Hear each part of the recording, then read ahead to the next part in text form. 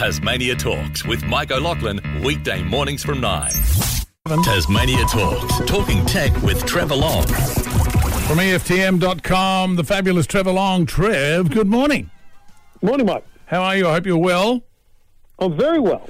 We're talking, just to digress slightly, I mean, we're talking about hackers over the past few weeks. Isn't it amazing that Russian agents have reportedly hacked into the former UK Prime Minister Liz Truss's mobile phone?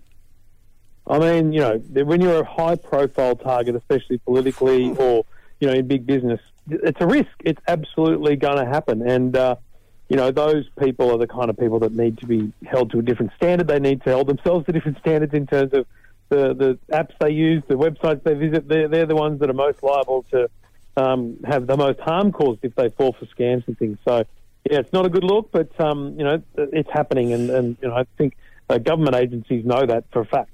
Is it happening more? It just seems to be we're hearing about another major company getting hacked. Yeah, there's a bit of a dog bite theory in that you know, when there's a dog attack and, you know, someone's injured or worse, you kind of hear about every other one that happens regardless. You know, these things have been happening for a long time. The scale of what we've seen in the last month is enormous, so we haven't seen anything like the scale of the Medibank or the Optus. And we may not see them again for a while, but smaller scale data breaches, cyber attacks are happening on a daily basis. Unbelievable. Listen, tell me about your survey, the EFTM mobile phone survey. Over 2,000 people, you're asking about mobile phones, phone plans, their telco and all of that. What were the results? It was fascinating because I do this every year to get a sense of, you know, if the market's changing, the telco, the phones we're using. Apple has a huge dominance, 56% of the users using Apple phones, 28% with Samsung, which I think would surprise a lot of people. Telstra, no doubt, the far and away leader in the mobile race, but Optus, you know, still clear number 2. But I asked the question because of the drama of the last week, you know, has this affected you? Would you consider changing because of the data breach? 10% of people said they'd already changed from Optus.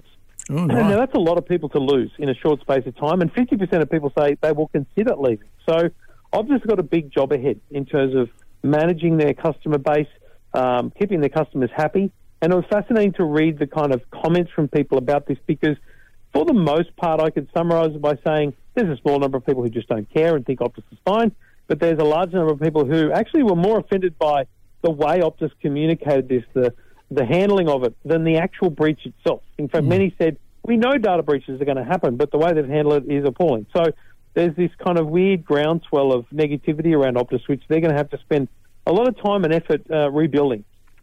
It does. So it's an issue. And I went also, is it true that, as your website, EFTM.com, says, more alarmingly, the amount of data people pay for their plans is close to double what they're actually using? And this is my biggest challenge. You know, I say to people, you can save money on your phone. They're like, no, I'm on a good plan.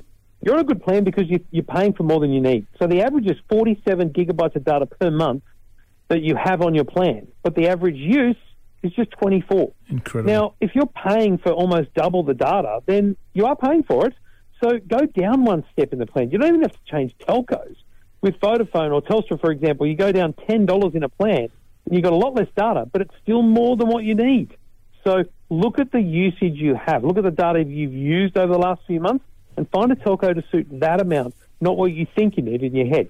Good call. Actually, very good advice, because I was thinking I'm right up there with that data thing. So, yeah, thank you for that. Yeah. Now, something, earphones for kids. This is a breakthrough as far as I'm concerned, because I've spoken to a lot of parents who, and you've got, you know, the older kids have got the fantastic, you know, Dr. Dre, whatever, headphones that they cost a fortune. They're booming out and they're loud, but you don't have headphones for little kids. Finally, you do. That's right. We've had over-ear headphones for kids from JBL and Belkin in the last few years, but in-ear headphones, which are all the rage, you know, the little kids they want to wear the in-ear ones like AirPods, you know, but you buy $300 AirPods for your kids, you're mad. So 6 to 12-year-olds I'm talking about here, really young. The great thing is these ones from Belkin, they're brand new, they're Soundform headphones, they're in-ear, they're $70, so they're cheap. They're colourful, so blue, pink and white, but most importantly, they have a volume limit. So it doesn't matter how high your child puts the volume on that device that they're paired with, their headphones won't go above, I think, 85 decibel, and that's a safe limit. So that means your hearing is protected, your child's hearing is going to be better and safer, And, for $70, it's a great Christmas present idea for the kids. That is you've hit a nail on the head, that one, very well indeed. Now, spam, we're always talking about spam, and we've got to be so careful of what we do, but parcel delivery notifications set to come from WhatsApp through FedEx. Yeah, I like this idea because SMS scams are prevalent around parcels, so FedEx is going to start delivering you notifications via WhatsApp. And the key is you can get scam messages on WhatsApp too, but they come up with a mobile number. They often, they're an unknown contact, so it asks you to block them.